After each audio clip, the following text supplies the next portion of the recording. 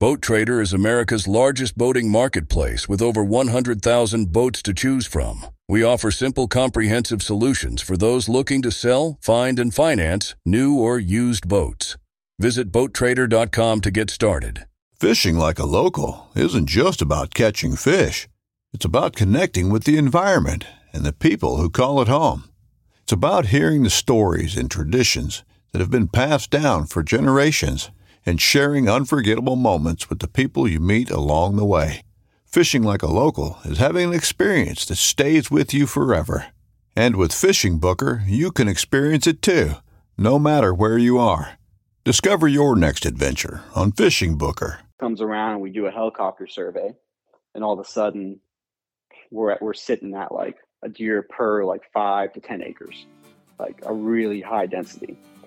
And our biologist recommends to us that like, hey, like y'all need to shoot 100 deer. And we're like, oh shit, like, okay. And so like that's kind of what started, like that was the first year we started hunting.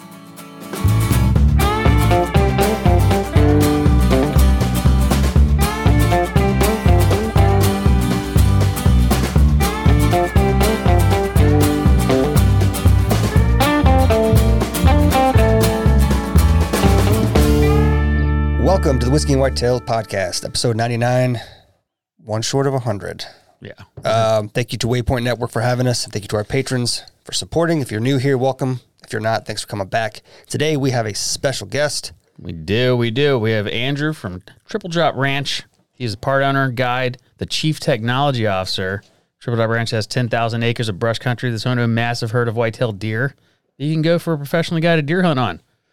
Located 70 miles of Gustville like this, Corpus Christi. Hey, it's my birthplace. That's your birthplace. Triple Drop offers 2 different types of whitetail hunts, and you can find them at their website, tripledropranch.com. So with that being said, Andrew, welcome to the podcast. Thanks for having me. Absolutely. Did I hear that you're from Corpus Christi? Yeah, I was born in Corpus. My parents were both born and raised around Lake Charles, Louisiana. My dad and my mom were living somewhere in between Lake Charles and Houston, and my dad was working offshore, and Corpus was the closest, best hospital, I guess. So that's where I was born. Oh, well, I was born there too. Oh, nice. And yeah, 4th generation Corpus Christian. Nice. Very cool. Cool. So we wanted to ask about the history of the ranch. So where did the name Triple Drop come from? So actually, the ranch has a very, I guess you can say, interesting story, but the Triple Drop part of it came from, it was basically the first trophy whitetail that we ever saw on the ranch back in 2007 was a buck with 3 drop tines. Nice. And so it was like before that year came out, like, so it was basically it was a mainframe 9 with 3 drops, with one of the drops being like, I think it measured at like 9 inches long. Wow. And Jesus. Yeah. But the deer overall scored 168. But just to put that in context, the second largest deer we'd ever seen at that point was like in the 130s. Wow. Oh, wow. So like it was just like it came out of nowhere. Like we'd never seen anything quite like that before. And it was kind of, we started to realize, man, like we might have something here. Like, maybe this, like, we might have some whitetail here. So that's kind of where whenever 10 years later, back in, actually longer than that, I think back in 2019 is when we finally decided to give the ranch like an actual name, or at least the hunting operation part of it an actual name. And when we were trying to think back on like what to name it, we're like, well, we got to kind of name it after what started it, which was that buck with 3 drop tines. That's wild. Do you have pictures of it? I do have pictures of it. They're very terrible and like they're grainy, but I mean, we ended up shooting him, so we have a mountain too. So I've got a good picture of that. But Nice. Very cool. yeah, it's funny.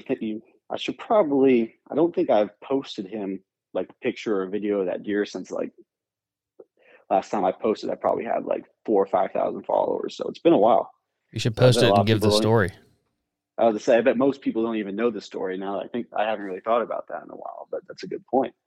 Might have to refresh people on the story. You should, because I find it fascinating. It's the first question I wrote down. Is this a natural herd that's out there? Yes, it is the 100% native herd that was there when we bought it, and it's been there for It's the same herd. Like, we don't have any introduced genetics, nothing like that.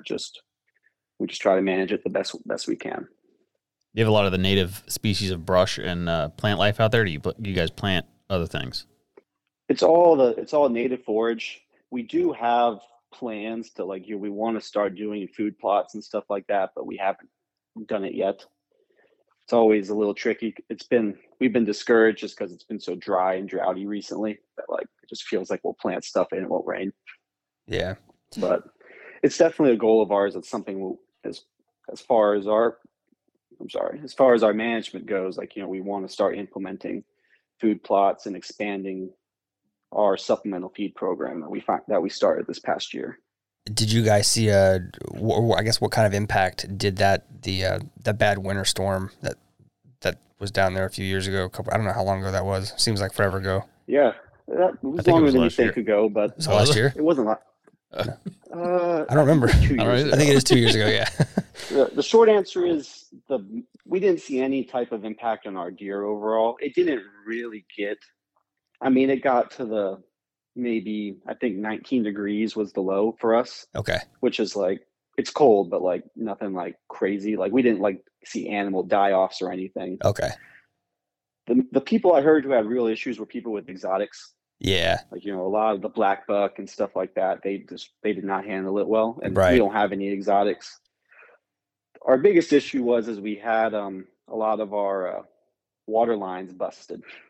Oh wow! Okay. Obviously, we're not built for that kind of weather. Right. Yeah. Of course. So we had a couple of water lines, and we had one surface pump, 1/4-inch steel, just crack, which was pretty crazy. Wow. Again, we're just the thing was just sitting on we're not used to that. We're not built for sustained weather at that temperature. Yeah. That's but wild. Overall, it wasn't a huge. I don't even think we got any snow. We saw some freezing and stuff, but it wasn't it was a lot worse for northern and central Texas for sure. Gotcha. What's the average temperature out there in the summer? In the summer, I've been out there where my truck thermometer will read in the 120s. Cool. But obviously that's it's not actually 120, but that's just baking in the heat. But I'd say during the summer, we see 100-degree weather fairly. That's what you expect to see. If it's not 100 degrees, you're kind of what's going on? Yeah. It's pretty interesting with that with the deer herd, because in most places the bigger the deer, the cooler the weather is usually. So when you get down for us in the coastal South Carolina, our deer are tiny. Yeah. So to see these huge bucks out there in that heat, it's just kind of interesting. Well, I always find this interesting, these conversations I have with people, especially on social media, is especially if I ask them how old do they think these deer are? I'll post what I know is a 7.5-year-old deer, and they'll be 2.5, 3.5. Yeah. I want you to do it. The bodies on our deer just are not impressive. I can count the amount of I can count the number of 200+ pound deer I've seen on one hand, in my whole life out there. Yeah. Even the biggest of the biggest, if you see 175 pound buck, that is a tank of a deer. Yeah. But that's a fawn for y'all, some of these northern states. So they're definitely I think their antlers make them look bigger than they really are, but they're actually not very big animals. They're very well adapted for their surroundings, I guess is what I'll say. It's just the genetics they have to grow those massive racks. What's some good stories you have from hunters that have come out there? So it's actually not deer hunting, but we've done before. We've had groups down before, and they want to do a hog hunt. Oh, cool. And so you have these big guys who you think they're acting pretty tough, right? And we're driving around. We have these dogs that they're sitting on the hoods of the truck, and you drive around, and once these dogs get a whiff of it, they take off into the brush and they chase down these hogs. Yep. And then once these chasers once they get the hog to turn around and fight, then we stop and we bring out the pit bulls. And the pit bulls go in and they grab these hogs by the ears and they pull them down or whatever. And so then it's all right, you hand the guy the knife and it's hey, go stab it, right? It's the amount of people I've seen talk a pretty big game and then just totally like, you're like, I'm good. Like, you know, it's surprising, but also I'm never surprised either, if that makes any sense. But going towards the crazy story side, this one guy, like absolute like nut job, like you're supposed to go in, like, you know, go in like in between the shoulder, like getting the heart right. This guy jumps on its back and just starts stabbing it straight in the back, just like Oof. just going like hitting its spine and like, Oh, jeez. just total like barbarian. It was just At that point, crazy. he's endangering himself, the dogs. Yeah. That's just not smart. Yeah, no, it was totally like everyone was like, "Whoa!" Like everyone was trying to calm him down, but that guy went on like he like turned on like in the like you could tell he wasn't hearing anything. Like he went on a total like adrenaline rush. Like, Oh man. Was it Jeffrey trying to, Dahmer? no, it was not. But Okay. Had to anyway, ask. so that's probably like there's really actually not too many super interesting stories, but that's the one that kind of comes to mind when I think of crazy stories out there. We get asked a lot about the hog hunt stuff, and I'm like, yeah, you get those catch and bay dogs out there, and you start running around, and the way you do it, like you can't just go shoot it because then the dog's there, and it's kind of like an underground world that a lot of people don't even understand because you can't really make content of it either because it's not really going to go anywhere. And also, like, I don't know what, like, it's like chase, like, basically everything down in South Texas has a thorn on it. And when you're running through that, Yeah. like, you know, with, like, you know, in the brush, in the dark, with, like, what are basically look like mini swords. Like, Yeah. they're really like big Bowie knives and stuff like that. Like, it just feels like a bad idea. Like, the whole time, I've definitely, like, over the past few years, I've cut down on it. Like, just because, like, it just feels like a accident waiting to happen. It probably is. I think if you do it long enough, that somebody will get hurt. For sure. Especially as a guide, like going from all day hunting and then it's going hog hunting at night and then getting up in the, like, you know, it's just like, man, it's a long day. It's exhausting. Yeah. Sounds exhausting. It's like, especially, so it's like, I kind of like to, I always try to encourage, like, hey, like, let's focus on the deer. How much are you involved in herd management? I am basically the, I guess you can call me, I'm like the deer czar. Like, you know, no deer gets shot without me. Like, Dude, that would be I'm in on, charge. that would be on my fucking business card. Yeah, I don't know why you didn't tell us that. Deer czar. That's going in the title. That's my job. Like, you know, people ask me permission. Like, I'm the final say usually on any particular buck, and I'm definitely usually leading the management strategy on how many deer we're trying to kill and which, like, you know, which areas need population cut downs, like, you know, which need to be a little left alone and stuff like that. I think I probably missed it on the website. How many acres is the property? We are 10,000 Okay. acres. So in 10,000 acres, just knowing what little bit of I can recall from the NDA class, like how you have, you know, a home range and then a core area. A home range can be tens of thousands of acres sometimes, depending on the deer and where they're located. And then, you know, like a core area is much smaller. Do you find that even on your ranch that deer, you know, sort of have preferences and areas where they tend to stay, and you see bucks in one area, but they never venture elsewhere? Or are they kind of all over the place? So there's definitely, there's the winter, there's definitely, I would call the summer range. Mm-hmm. And then there's like kind of the rest of the year range, I guess is what I'm not even going to say fall because like, we don't have a fall. Yeah, like, fair enough. It's a lie. We have cold fronts. We don't even really have winter. We have summer and cold fronts. Yeah. Yep. But as far as ranges go,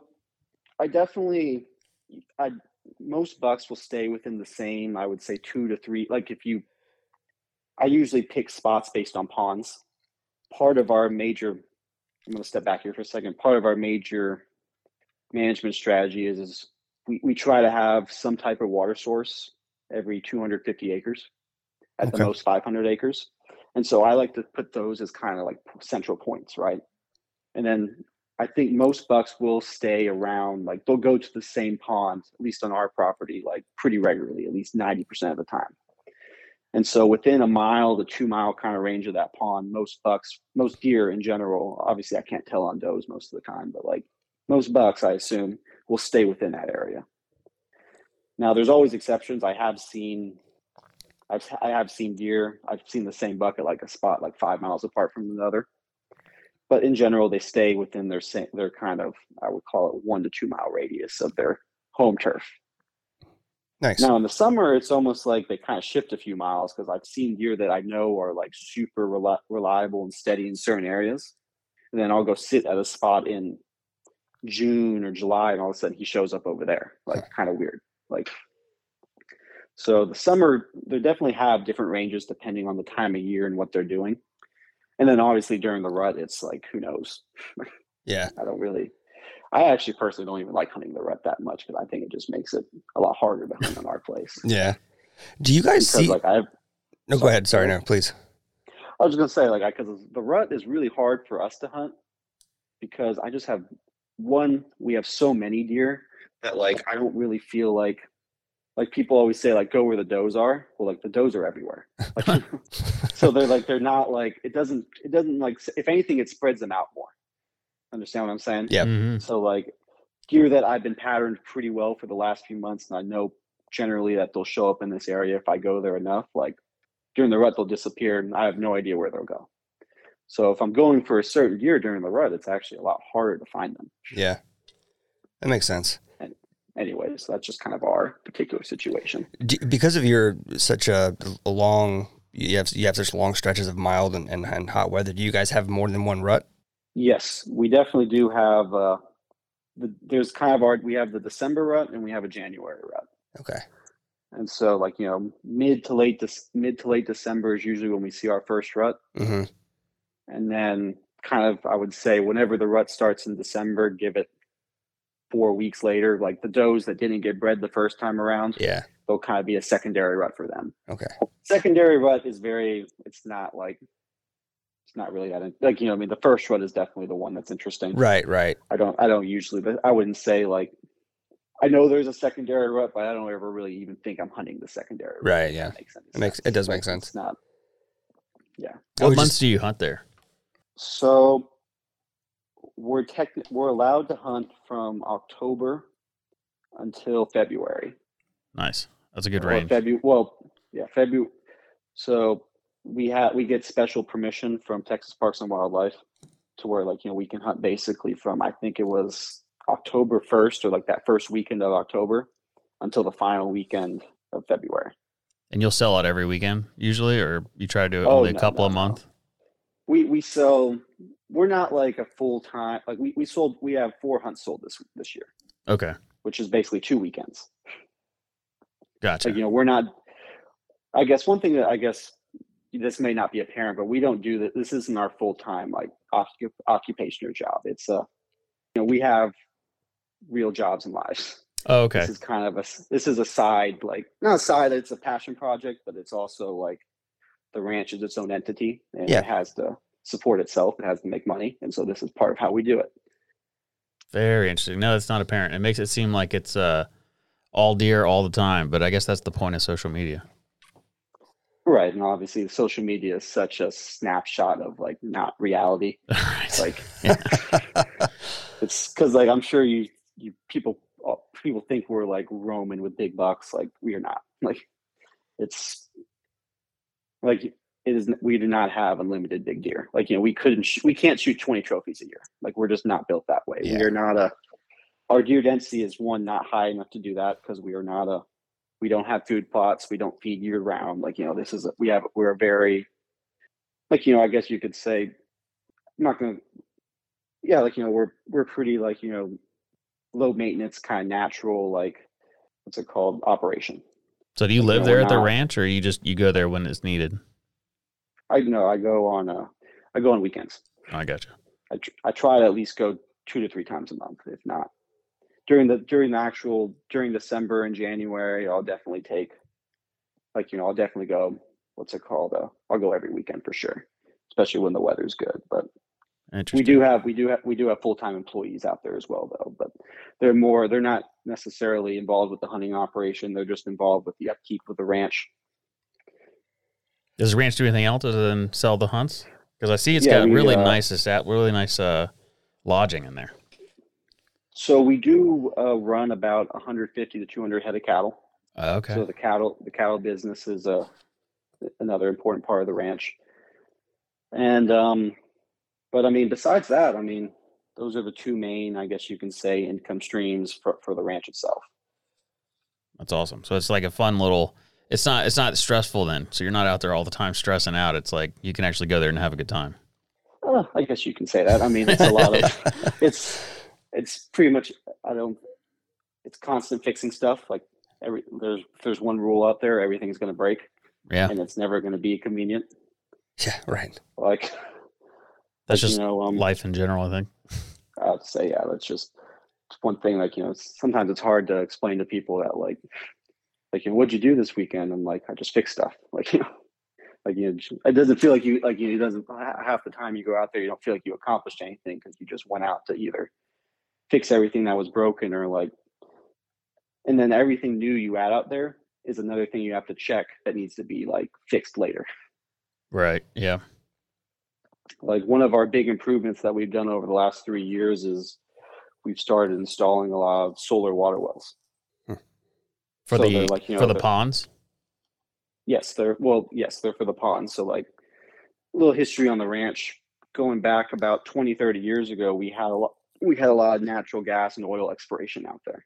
Mm. And so they would drill a lot of mainly natural gas, but they drill these natural gas wells, right?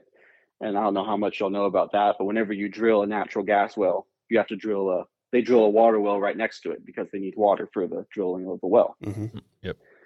And so they drill these natural gas wells, years go by, they dry up, right? And so we realized that I'm looking on Google Maps and stuff, and I'm like, hey, throughout the ranch, we have several water wells that are just sitting there. There's no power to them. They're just empty. They're just holes in the ground. And I'm like, hey, we can do something with this. And so we found this company that they create these these well pumps that run off of solar power. So you drop it down there, you attach it to a few panels, and boom, you have water. And so that's part of our management strategy is we want to have as much water as we can on the ground, especially with how drought prone we are. That's what is going to help us stay alive, especially in these drought years, is having water. And so anyways, but my point is these things do break a lot though. Yeah. And they are a pain to fix. I will tell you that. What's nice that you had free wells basically. But yeah, that's the other thing is if you want to drill one of these wells from scratch, you're going to be running $20,000-$30,000. And we just had 4 or 5 of these just sitting there waiting to be used. And why not use them for deer? Makes perfect sense. Exactly. No, exactly. And a lot of them were in areas where we didn't have good water coverage too. So they were very helpful. That's awesome. So I was watching some of the videos you have on YouTube, and I was watching the bow hunt you did with that wide neck deer. That was a good video, but it was fun watching you pull back and then have to bring it back in and pull back and bring it back in. It's that's one thing people don't understand about hunting is on film it all looks easy, but I'm glad you kept that in there. Those shots that you couldn't take, because that's one thing a lot of people don't realize is you'll pull back on a deer and you're not going to release every time. But I wanted to ask, how come you bow hunt? Because you say on the website several times, we don't recommend it because it's going to take you, it decreases your chances, but yet you chose to. Why is that? Okay. So two things here. One, that's not me bow hunting. That's my brother. Oh, okay. I'm the guy filming. Gotcha. Well, that makes a lot more sense. And also, I will say the YouTube channel, again, that same brother who was shooting there, he runs the YouTube channel. I gotcha. He's the master editor. I'm not as good at I'm good at filming, but he's a much better. He's really good at the long form, putting stuff together, filming, all that kind of stuff. But anyway, I also will say I have bow hunted before, so I can't speak. I have done it. So anyways, getting back to your original question though, on why we don't bow hunt. Couple things. One, we don't have any trees. So all of our bow hunting has to be in ground blinds. And I don't know if you've ever bow hunted in the ground blinds before, but it's pretty hard to get within that 20 to 30 yard range on the ground with a deer. Yeah. That is not an easy, I don't care where you are. That's not an easy thing to do. And so anyways, just getting back to kind of answer your question is so when you come and hunt with us, you get 4 hunts, right? You get 4 sits. And I can pretty much if you're hunting with a rifle in 4 sits, I can give you a very, very high success rate on giving you an opportunity to get in front of a deer. Now, if we're bow hunting, it's just when you only have 4 hunts, I mean, it's just not a huge room for error. Mhm. And obviously we don't make money unless a deer hits the ground. You know what I mean? So just from our point of view, it can be done. And if it's something you really want to do, you can do it. But like, it's not a very like, chances are low. I mean, this is not it's a real hunt. Like, you know what I mean? This isn't like, I'm not like ringing a bell and it's not walking in here. You know what I mean? Like Right. it's, and some deer, that particular deer was a deer that like, you know, obviously I've gotten a lot better at getting close to them through photography because it's kind of part of like, you get better photos when you get close to them. But just getting close to deer like that is just hard. And like, you know, over a 3 days, 2 night, 4 hunt span, like it just doesn't leave a lot of room for error. Now, if you were there a week, then yeah, I would totally say like, let's do it. Like, you know what I mean? Like you're going to get a chance at something. But man, just over 4 days, especially like if one of those days is not great weather, like your chances just go, chances are too low. And so that's why we don't recommend it. It's not impossible. And obviously we were doing it for a video there. So, and that's the other thing is like what you don't see in that video is like, it probably took us like a week to actually get that video. Like, you know what I mean? You don't really see the other hunts trying to get up. Like, you know, there were several times where we failed getting on him. For sure. So that's, I guess that's the answer to that question. What do you do for scent management for when people show up for a guided hunt? So scent is not a super like, it's not an ultra important thing in my opinion, because most of the time you're either in a box blind or you're in a pop-up, and like your scent's going to be pretty much like it's going to be overtaken by that. Like, you know, I mean, you're not like, if you're not on the ground, like unless wind is super strong, but scent isn't super important, I guess what I can say. Like it's not something I obviously don't wear cologne and like don't use like Right, yeah. super smelly. It's kind of more like, I wouldn't say like it's not so much getting rid of scent, just don't add any more, if that makes any sense. Like if you want to, something that we've had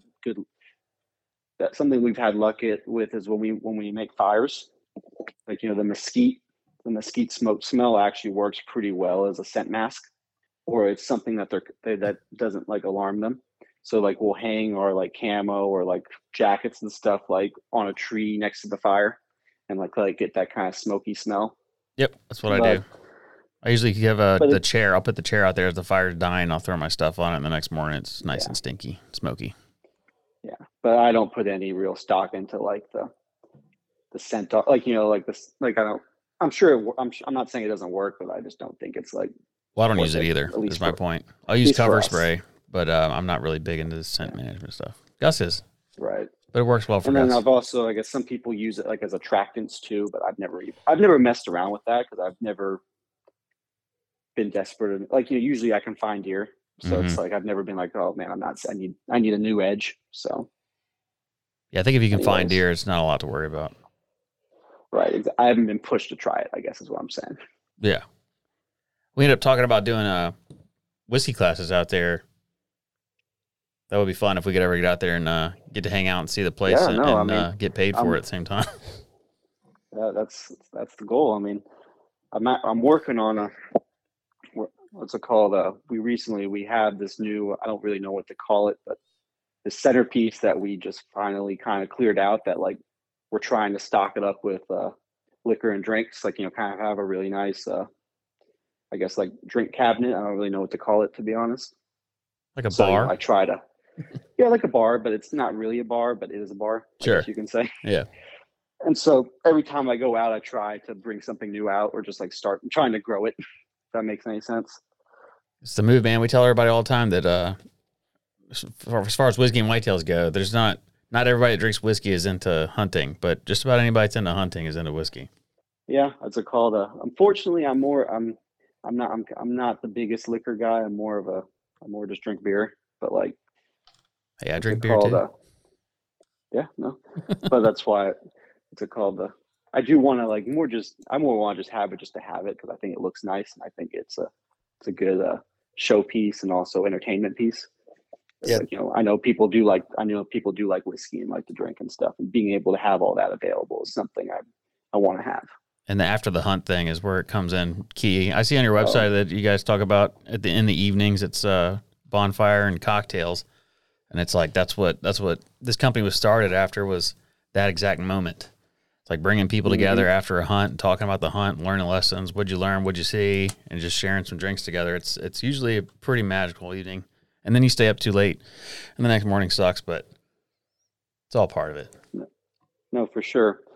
And I'm glad you mentioned that, because I think, I don't know, I'm not going to pretend like this is unique to us, but I think part of the things that we try to, like, if you're looking to come and shoot the biggest whitetail possible, like, we're not the place for you. Like, that's not what we're like about. Like, we're not about getting you the biggest deer, like, that's possible. Like, we're trying to push the experience of hunting in South Texas. Like, the food, like, like you say, like, we'll make you a paloma, like, we'll set out a fire out, like, mesquite fire out after the hunt and stuff. Like, have you some authentic Mexican food, some Tex-Mex food, like good Texas barbecue. Like, it's more than just like, if you're going there just to shoot the biggest deer you can, like, I think you're missing half the point of being there. Right. 100%. Like, and I do know, like, I have a few friends and, like, people I talk to in the industry and stuff, and, like, they'll have people come and, like, as soon as they shoot the deer, they leave. Like, like, they might have, like, paid for the weekend, but, like, if they get the deer on their first hunt, like, then they're off. Like, they get back on their plane and they take off. Like, so that's not usually the type of client or hunter that we're trying to have, if that makes any sense. Like, that's not the client we're trying to attract. Like, we're trying to attract people who really want the experience. Makes perfect sense to us, because we do the same thing. We're not trying to attract people that are just there for one thing or the other, but it's there for the long haul, to experience everything that there is to experience.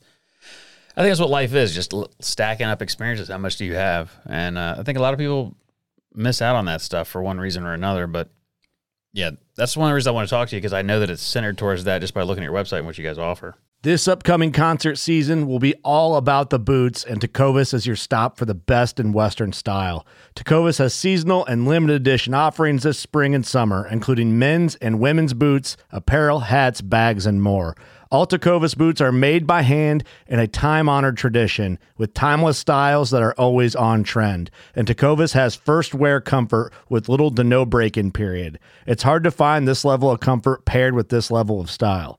Stop by your local Tecovas store, have a complimentary drink or two, that's WCB style, and shop new styles. The smell of fresh leather and friendly staff are at your service. Many stores even have leather custom branding to make your boots truly personalized. And with regular live music and events, there's no in-store experience like it. If you can't make it into a store, just visit tecovas.com. That's TECOVAS.com. They offer free shipping on all boots, as well as free returns and exchanges, and ship right to your door. Go to tecovas.com and find your new favorite pair of boots today. So do you guys have to, I guess just my business brain, I was thinking about the whole operation. When you have an operation like that, are there certain like licenses or accreditations or anything that you have to maintain to have something like that operating, or just a business license, or how does that work? I mean, we obviously were registered as an LLC. Like, we have bank accounts. I mean, kind of all your typical business. We have insurance, stuff like that. But I mean, as far as like the hunting goes, there's no particular like I don't have to go register with Texas Parks and Wildlife in order to sell hunts. I guess that's what I'm saying. Like there's no. Obviously, you have to follow all the rules. The hunters that come down, they have to buy Texas hunting licenses. All that kind of stuff. So like, But as far as like being an outfitter, like there's no particular. I guess you can say there's no licenses or anything like that you need to get. I'm just curious. I know some states have licenses and things like that you have to have or carry in order to be a guide or an outfitter. Or you have to have X amount of experience before you can do it. Things like that. Wasn't sure if Texas had anything like that. Knowing Texas, I doubted that they had any of those requirements. If you got the money and you got the land and make it happen, then make it happen. Yeah, what's it called? And truthfully, like if anything, like if they did try to do anything like that, like there's some like the amount all the landowners down here, they'd fight it pretty hard. I'm not against it. Like I wouldn't like it wouldn't be that big a deal to me, but I definitely know like they don't want any type of intrusion into what's it called their operations. Right. It's actually a really big deal right now. Like with CWD. Oh yeah. What's it called? Yeah, like because I know of 2 people now who have basically had to, like, like deer breeders who were like, if a deer in their pens test positive, they have to kill all of them. Jesus. Well, the problem with that we've seen because we keep an eye on that stuff, and because it's a big hot topic, it comes up all the time. But with the CWD, because they're prions, they live in the dirt basically. So even if you kill everything, you can bring a fresh new herd in there, and they'll just pick it right back up. It's really hard to get rid of it.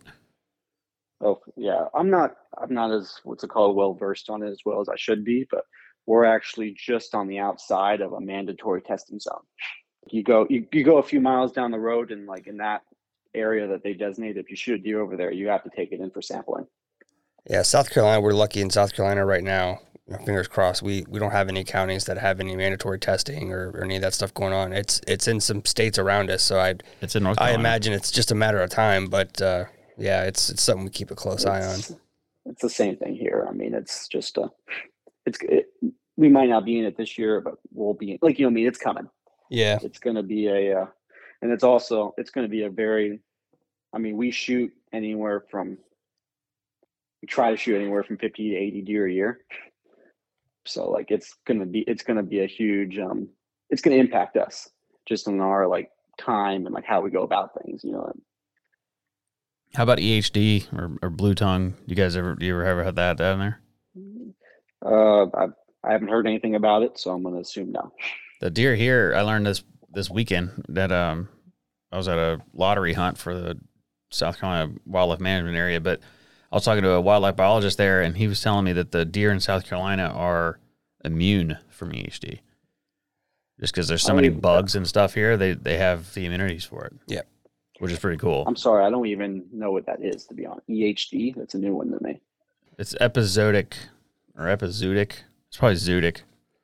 Hemorrhagic disease, but it makes them kind of like, they call them like zombie deer, like they're just tired and walk around weird and ends up killing them. It's really interesting. It's because you don't have to deal with that stuff. Yeah. yeah. To say, I've always been curious about how Texas will, because one thing I'm sure you know this is like Texas, like it's 95% like privately owned. Like there's very little like public. So, and then especially in our area, pretty much, even if your like our ranch is about 90% high fenced right now, but like the thing is, even if your ranch isn't high fenced, your neighbor's probably is. You know what I mean? So like, there's a lot of like there's fences everywhere, right? And so I wonder how like diseases like that like will spread, like in a sense, because like there is a lot of barrier in between like movement in between like herds and stuff like that.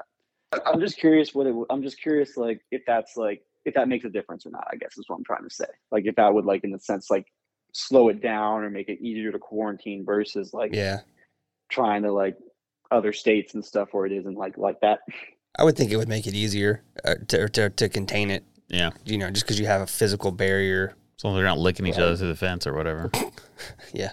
Yeah, I mean, it's in a way like, I don't know, I could see it being like, in the future where like seed, because it's only going to become more of a problem. Like, in a way, like people always associate high fences with like keeping their deer in, but like it could be more keeping other deer out.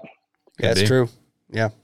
I never looked at it that way, but that's actually probably a really good thing for you. Keep your sick deer on your side of the fence. Eventually, I want to get into giving you a little bit more of a in detail history about the ranch. But that's part of the reason we built the high fence all those years ago was for that. Like, just more to keep our deer in. You can definitely go deeper in the history if you want. That's easy. I'm more interested in where stuff comes from than anything. Right. I want to give you all the chance to ask all your questions first. No, please, by all means, tell us about the ranch, man. So the first 78 acres was bought. I should have written it down, but basically in the 60s by my grandfather. And basically throughout his whole life leading up until the mid 90s, like, he just kept buying piece after piece until it kind of became what it is today, right? About 10,000 acres. I think we had all 10,000 by, I want to say 92, 93. It was a cattle ranch. Like, seeing deer was like extremely rare. Like, if you saw more than one or two at a time, like that was like crazy. Mm-hmm. Like I think they helicoptered it, I want to say in 1994 or 5, and they were counting like a deer per like 50, 60 acres, like just something like nothing basically. Damn. And so we kind of and part of the reason it was like that is because there was very high hunting pressure there. Like a lot of the pieces that we were buying had hunting leases that came with them. Yeah. Like, and so like, we had to honor them until they expired so many years later. Oh, damn. So like, and those guys would just come in and they would just like, lay clean waste it out. And then not the biggest mistake, but one of the big mistakes we made was telling them that we weren't going to renew it. Yeah. And then they really went hard and just took everything out. Yeah. But so anyways, once all the hunting leases expired in 1994, we started high fencing the ranch. And I think they finished about 90% of it in about probably 2 or 3 years later. But also the parts that weren't high fence for areas that we had agreements with people, like basically where we promised them we wouldn't high fence it. So that's why it's not 100% high fenced. And anyways, and so that's why we did that. And so from 1997, I think until 2005, we didn't shoot a single deer. Like, I think we went 15 years without shooting a single deer. Wow. Oh, wow. Just to let the population just like because it was just, there was no deer there. Yeah. And like, we had to let it start replenishing itself. And so then 2006 comes around and we do a helicopter survey, and all of a sudden we're sitting at like a deer per like 5 to 10 acres, like a really high density. And our biologist recommends to us that like, hey, like y'all need to shoot 100 deer. And we're like, oh shit. Like, okay. And so like, that's kind of what started, like, that was the first year we started hunting. And so that's kind of where like the hunting started.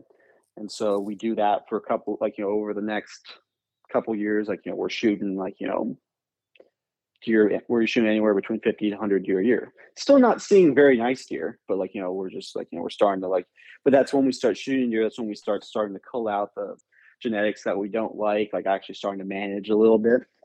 And after a few years of doing that, then all of a sudden the triple drop shows up. And we're like, whoa, like, what is this? We did it right. So like, we're like, okay, maybe something's going on. Like, maybe something's going right here. And so triple drop shows up. We have 2 or 3 really good years after that. And then a really bad drought hits us in 2011. Like, terrible drought. Like, I wish I could show you pictures of what the ranch looked like. It looked like a freaking desert out there. And we like basically any deer that was younger than like 2 and older than like 5 just like died. Oh, wow. Like, and part of our problem was our water, there was no food and no water. Our water, what's it called? We just didn't have any water out. Like, we were very unprepared. We were doing good during good times, like, when there was adequate rain and like adequate food out. Yeah. But as soon as hard times came, like, even with all of our like, management and like, trying to keep the herd down, like we lost everything pretty much. Like, we were seeing like, really nice deer. Then they all from basically 2011 until 2016, 2017, like, I don't even know if I saw like a deer above 120, like just totally like nothing. And that kind of, I would say, like after going through that drought, especially it was so prolonged, like kind of life started happening. Like, I was in middle school, high school. My brothers were a couple years, like, my dad at this point was running the ranch up until like through those years. Right. And like life happens, like, we're all like, our former, like, we kind of lose interest. Right. And the ranch kind of suffers because of it. And so then, 2016, 17, like, I'm in high school and I kind of start to, I guess you can say, regain interest. Mm-hmm. Like the big thing was me getting my driver's license so I could go out there on my own. Yeah. That'll like, do it. I didn't have to catch a ride. And so like, I started becoming more, I guess you can say, interested. We started having better years of rain. Like, we restarted the management program and like, we took it all the way until like, 2019, which is when officially Triple Drop Ranch started in 2019. Nice. And that I kind of like, I guess you can say tried revitalized it a little bit. It's crazy how fast it'll go downhill if you're not taking care of it. Right.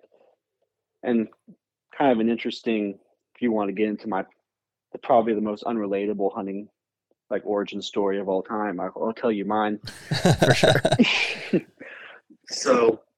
So 2008, like during these good years, I shot my first buck. I think I was 9 years old, right? It's a big brute of a 158 inch 11 point. Like, didn't even know what it was. Like, I just went with my dad, pulled the trigger, like, kind of spoiled me, to be honest. Like, it kind of, after shooting that, and then especially during those bad years, it kind of made the ranch not very fun, because I'm like, I didn't see anything good. And then because I had this really big buck, and to this day, it's still the second largest buck I've ever shot. Wow. But like, as I got older, like, again, once I got into high school, could drive, I started kind of taking over the management responsibilities myself and stuff. I got us re-enrolled into our MLD program, and started managing it. And so from about 2017 until maybe 2020, I probably shot myself like 125 deer. Wow. Good Lord. Like, I've shot more deer at 23 than most people will probably like ever shoot. Mm-hmm. And it sounds terrible, but I kind of got burnt out. Like, and so that's kind of when I started pivoting into photography. The shooting part just is not, like, even to this day, like you'll probably laugh. Like, I have deals with people that, like, I take out, like, friends of mine and stuff. I'm like, I will clean anything you shoot if you shoot it. Like, I don't want to be the trigger. I'm tired of being the trigger man. Yeah. Like, I've done too much of it. It makes sense, man. Yeah. So going into 2020, like, especially during that COVID year, I was looking for something to, like, because I still loved being out there, and I wanted to continue getting the ranch, like, building into something I wanted it to be, but like, I need to find like a new spark to get me out there.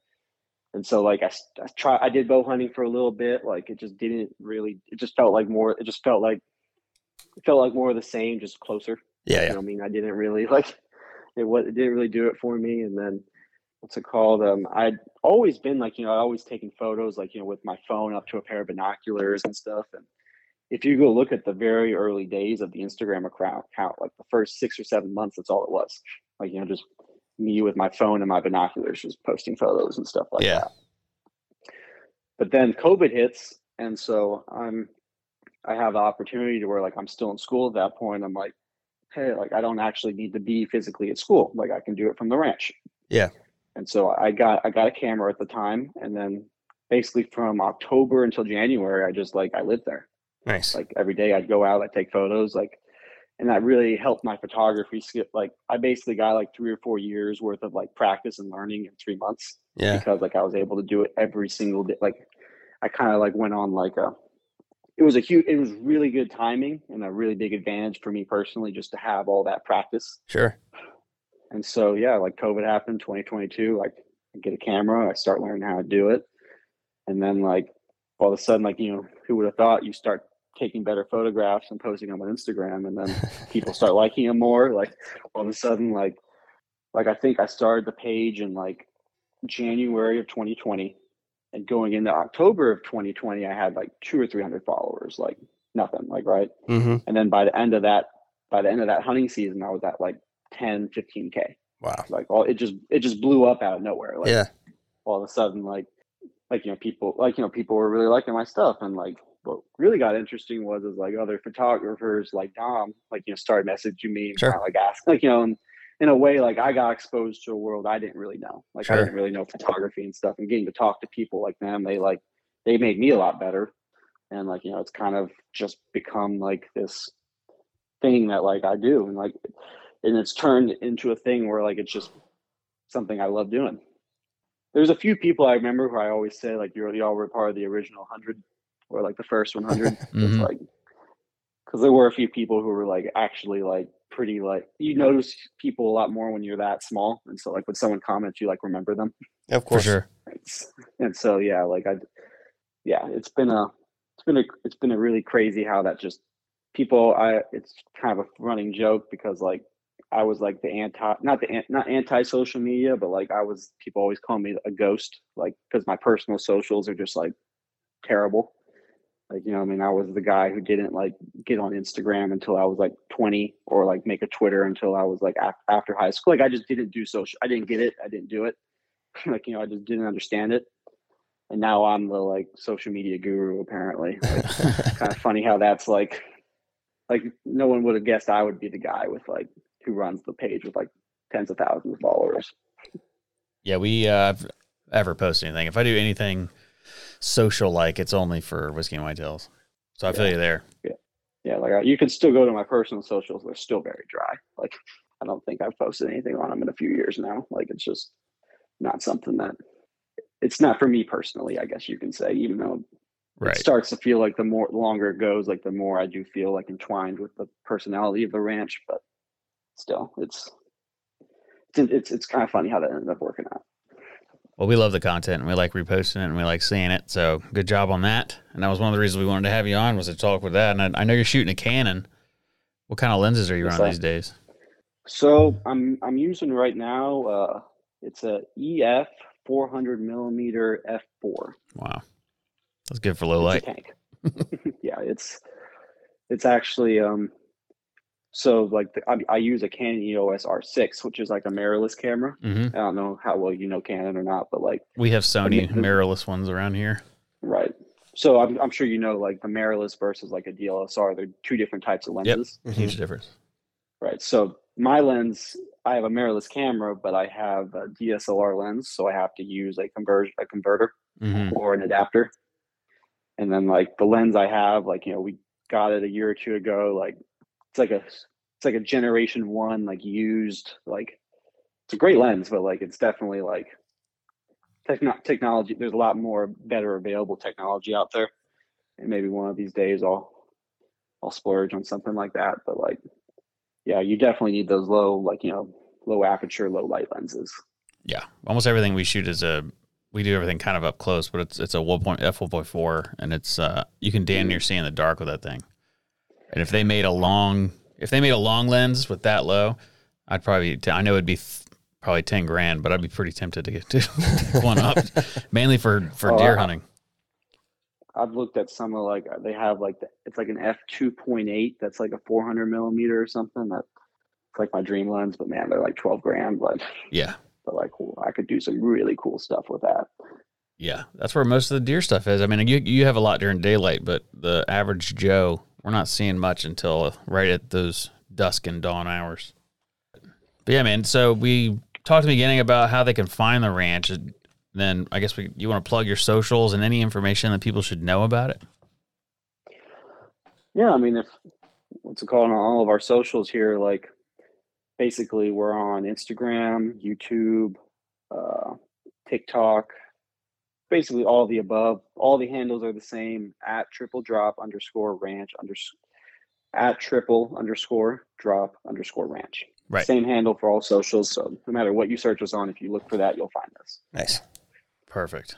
And as far as hunts go, I mean, if you want to reach out to us, our business email is at info@tripledropranch.com. We're currently booked for this season, but if you want to come and hunt with us, we usually release our future hunting dates after the current season. So if you want to reach out to us around January to February, like, you know, we'll be beginning booking for next year. And I saw you guys had a photography section as well. That's what's it called. We have not officially ever done it yet. It's something that we want to do. Mm-hmm. Like, you know, we like the idea. One of the goals of the ranches, and it's like, you know, it's kind of like I talked with you all, we want to expand it beyond hunting. Because at the end of the day, hunting is 1 or 2 months out of the year. Right. Yeah. And like, I feel like there's a lot more the ranch has to offer. And so one of the things that a goal of ours is to do and stuff is like, we want to host like, you know, photography workshops, or even just like, hey, if you want to, like, I'm sure, like, you know, finding whitetail deer to photograph is not easy to do. And if you're looking for somewhere where you want to do that, that's again something that we want to have available as a service to people, like a place you can go to do things like that. And so again, like, you know, it hasn't materialized yet, but it's something that we're going to be pushing in the future and stuff, and hopefully maybe we can do something with it. We appreciate you giving the time to talk to us, man, and giving us all this knowledge on the ranch, and it's very cool to learn. I appreciate y'all having me, and we'll have to find a way to have y'all down one of these days. All right, man. Thanks for giving us the time. We're going to hop off here and then go and make some dinner, I believe. Sounds good. Good talking to y'all. All right, you too. Thanks, man.